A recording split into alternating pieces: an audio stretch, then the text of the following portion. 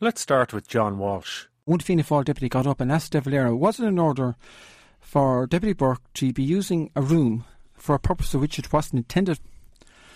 So De Valera's reply was, well, he said he didn't see anything particularly wrong with it, but to allay the fears of the deputy, he would make sure that there was a nurse on hand in relation to female patients. That's great. So we're living in more innocent times, perhaps, there'll be jokes about massage parlours perhaps now, This remarkable story actually begins a couple of 100 miles west of Leinster House. There was a girl from Lissy Casey. I might be delaying you too long now with this interview. I've wanted to do this programme for a long time. Jim Burke is just out of hospital. You've just had an operation on your hip, is that right? That's right, yeah. Wear and tear, I'd say, in it. He reckons that if his father was still alive, Jim mightn't have had to go to the hospital. Possibly I wouldn't have to have it. No, possibly I wouldn't have to have it. It's only hypothetical anyway. Jim's father is over 50 years dead, but amazingly, that half-century hasn't eased Jim's anger at the way his father was treated by the people of Clare. He was foolish. Definitely I thought he was foolish. Gift or no gift, he had it, and let it pay its way. Jim's father was Tom Burke. You know when someone dies and they say we'll never see his like again? Well, that was never more true than in the case of Tom Burke.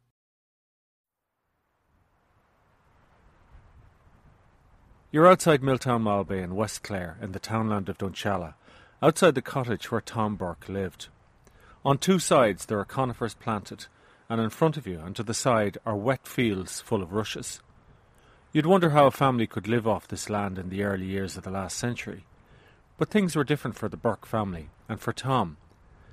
He wasn't just a farmer. Tom had several jobs. Tom Burke was a bone setter, and I must say a very, very good bone setter. P.J. Burke, a retired local councillor in Milltown Malbay. I'll give you an idea of what he was like.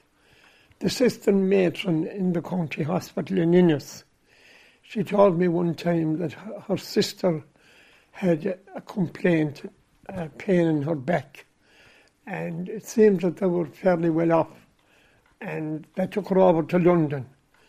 They took her every place that you could think of, and no use.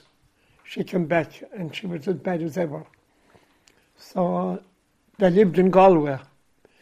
A neighbour came in to him one day and he said, did you ever think of taking her to Thomas Burke in County Clare? I've heard the great name of him.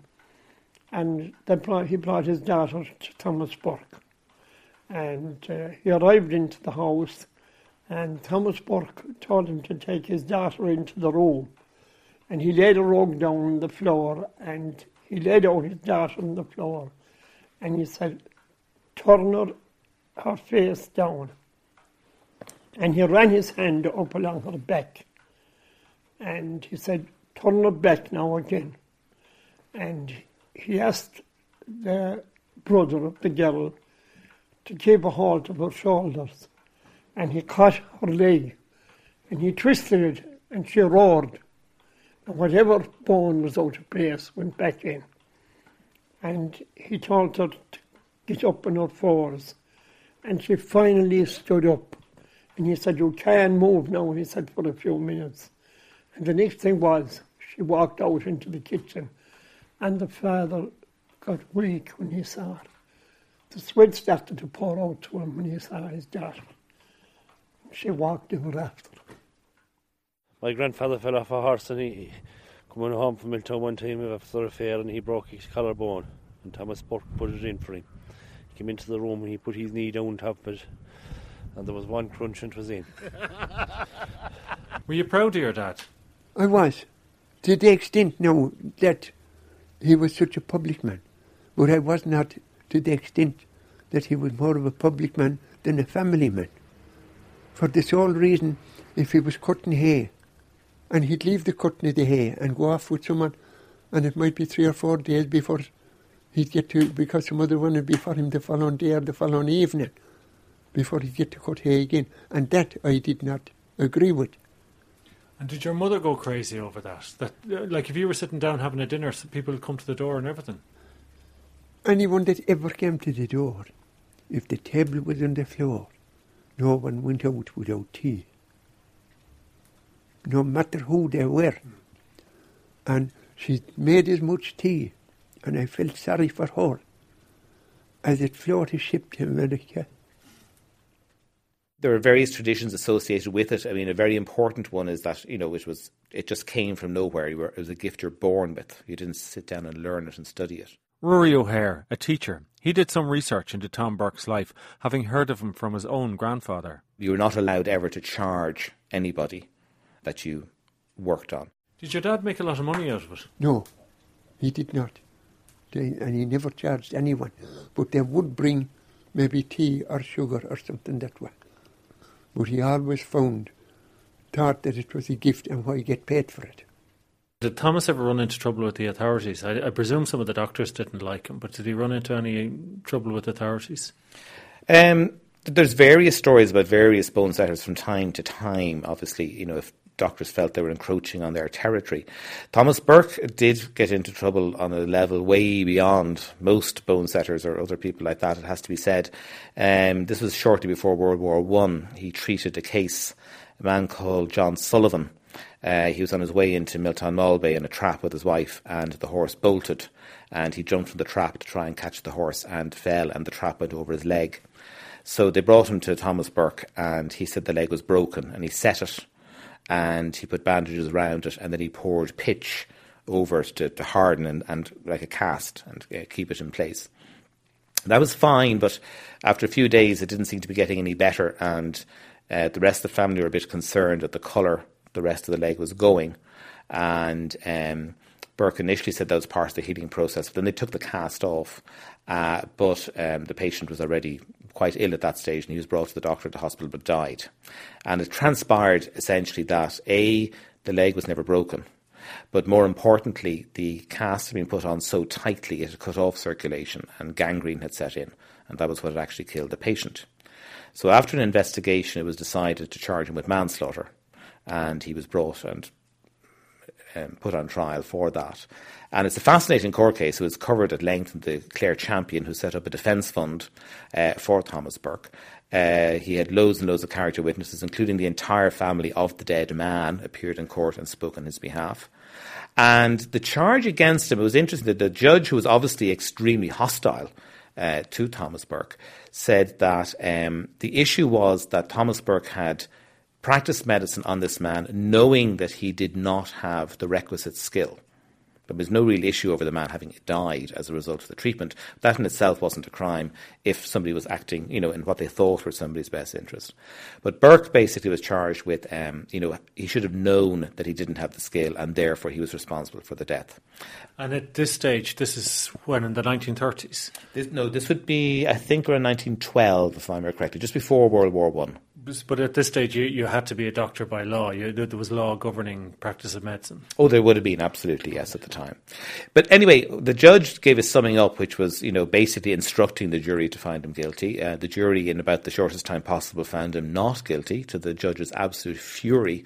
One of the funniest things I've read in a long time is the judge's address to the jury after they had given their verdict. It also includes a general damning of the entire population of County Clare as being so miserly that they would begrudge even a halfpenny to a doctor or a lawyer or a priest, which is why they ended up going to people like Burke. But as he said, what could he do? The jury had spoken, and that was that. And Burke was led off in triumph through the streets and never looked back after that. Do you have that thing? Because it's in the article. Did you read? Do you read it out? Or? Please, yeah. That's right. Maybe you'd set that up again. Yeah. In fact, one of the funniest parts of the whole thing is the judge's summing up when he speaks to the jury. And as he was sending them out to consider their verdict, he said, "The farmers in Clare looked twice at a halfpenny before they would spend it, and they were slow to give money to a doctor or a lawyer or their priest. The misery of it was something extraordinary. There was a poor man dying, and according to the evidence, he even then refused to have a doctor. It was the going there and attending to the case of that kind, without having the slightest skill or knowledge to fall back upon if an emergency arose, that made the prisoner so culpably wrong. It did not seem to his lordship that it would be a great loss to humanity, or country, or anybody else, if the prisoner were compelled to attend to his own business as a farmer, and leave people of some skill to attend to such cases." So the jury listened to this, went out for 3/4 of an hour, promptly found Burke not guilty.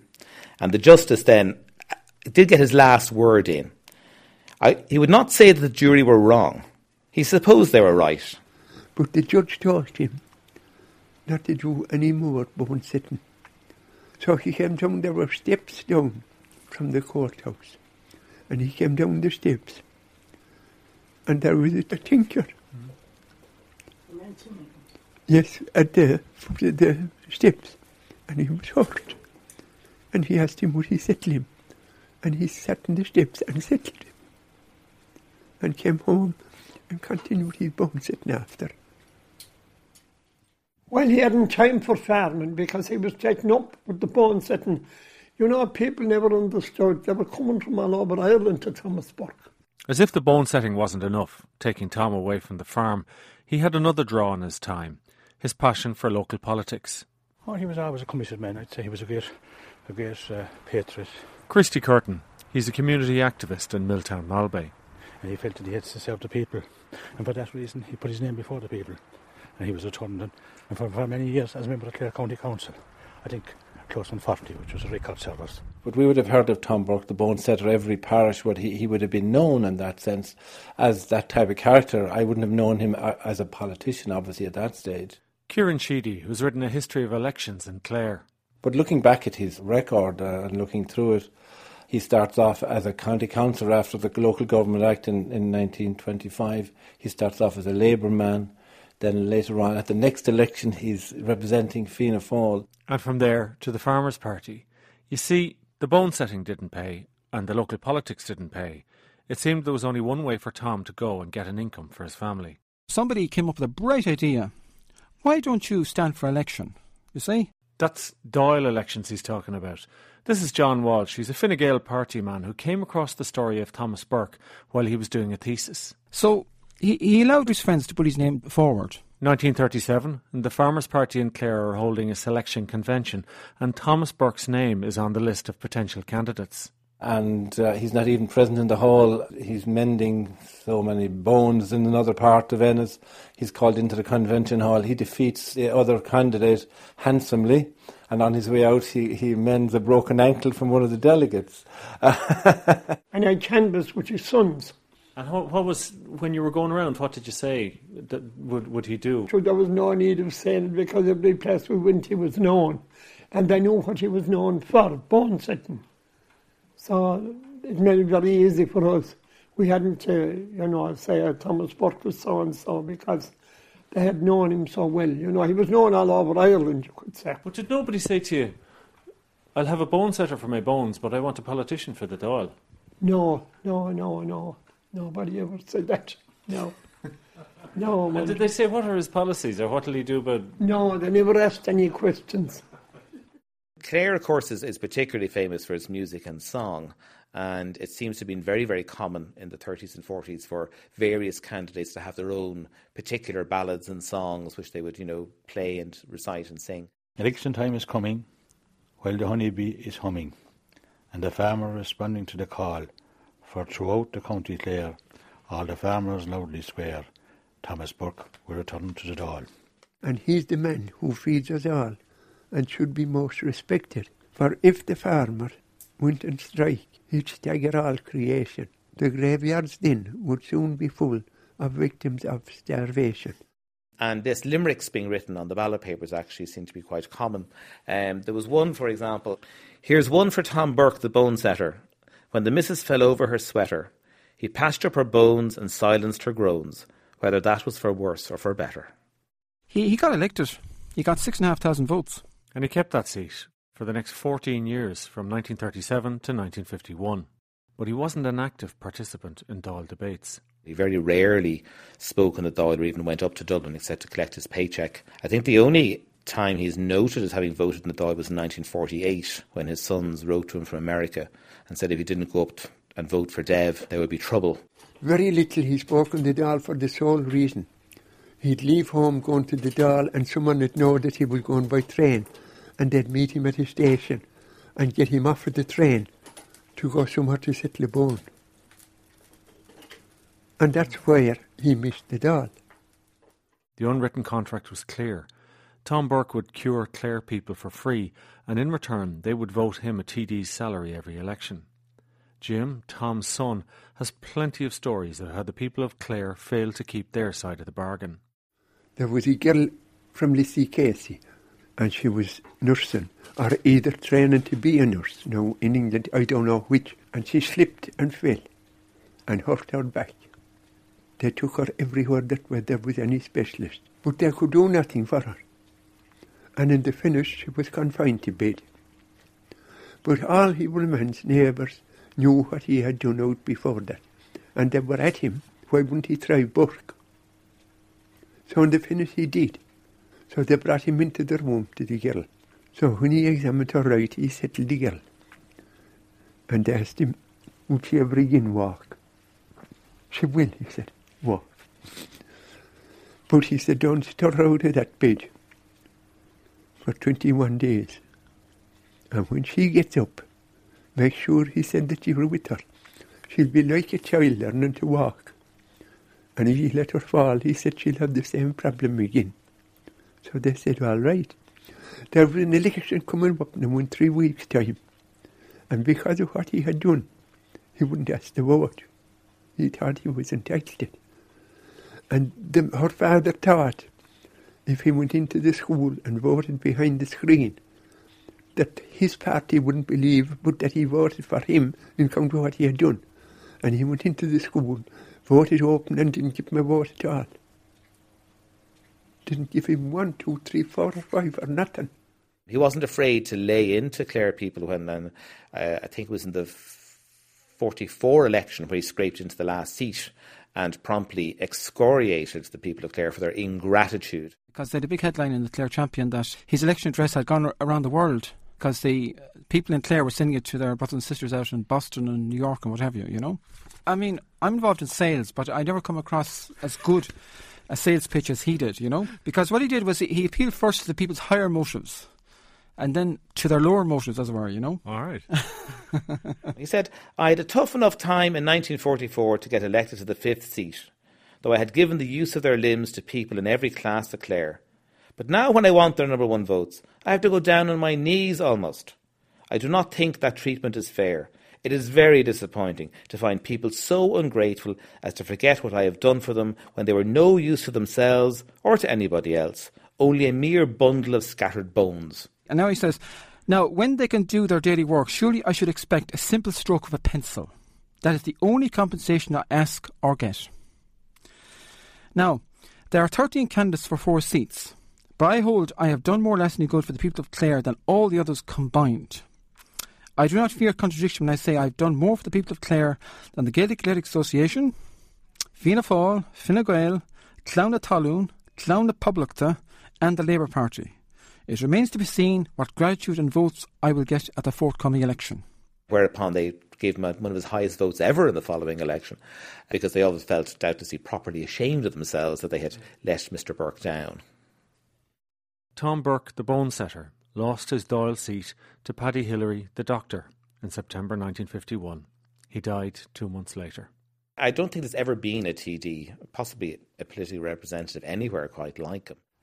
He obviously had a great skill and a great heart, and he's remembered with great affection by a lot of people.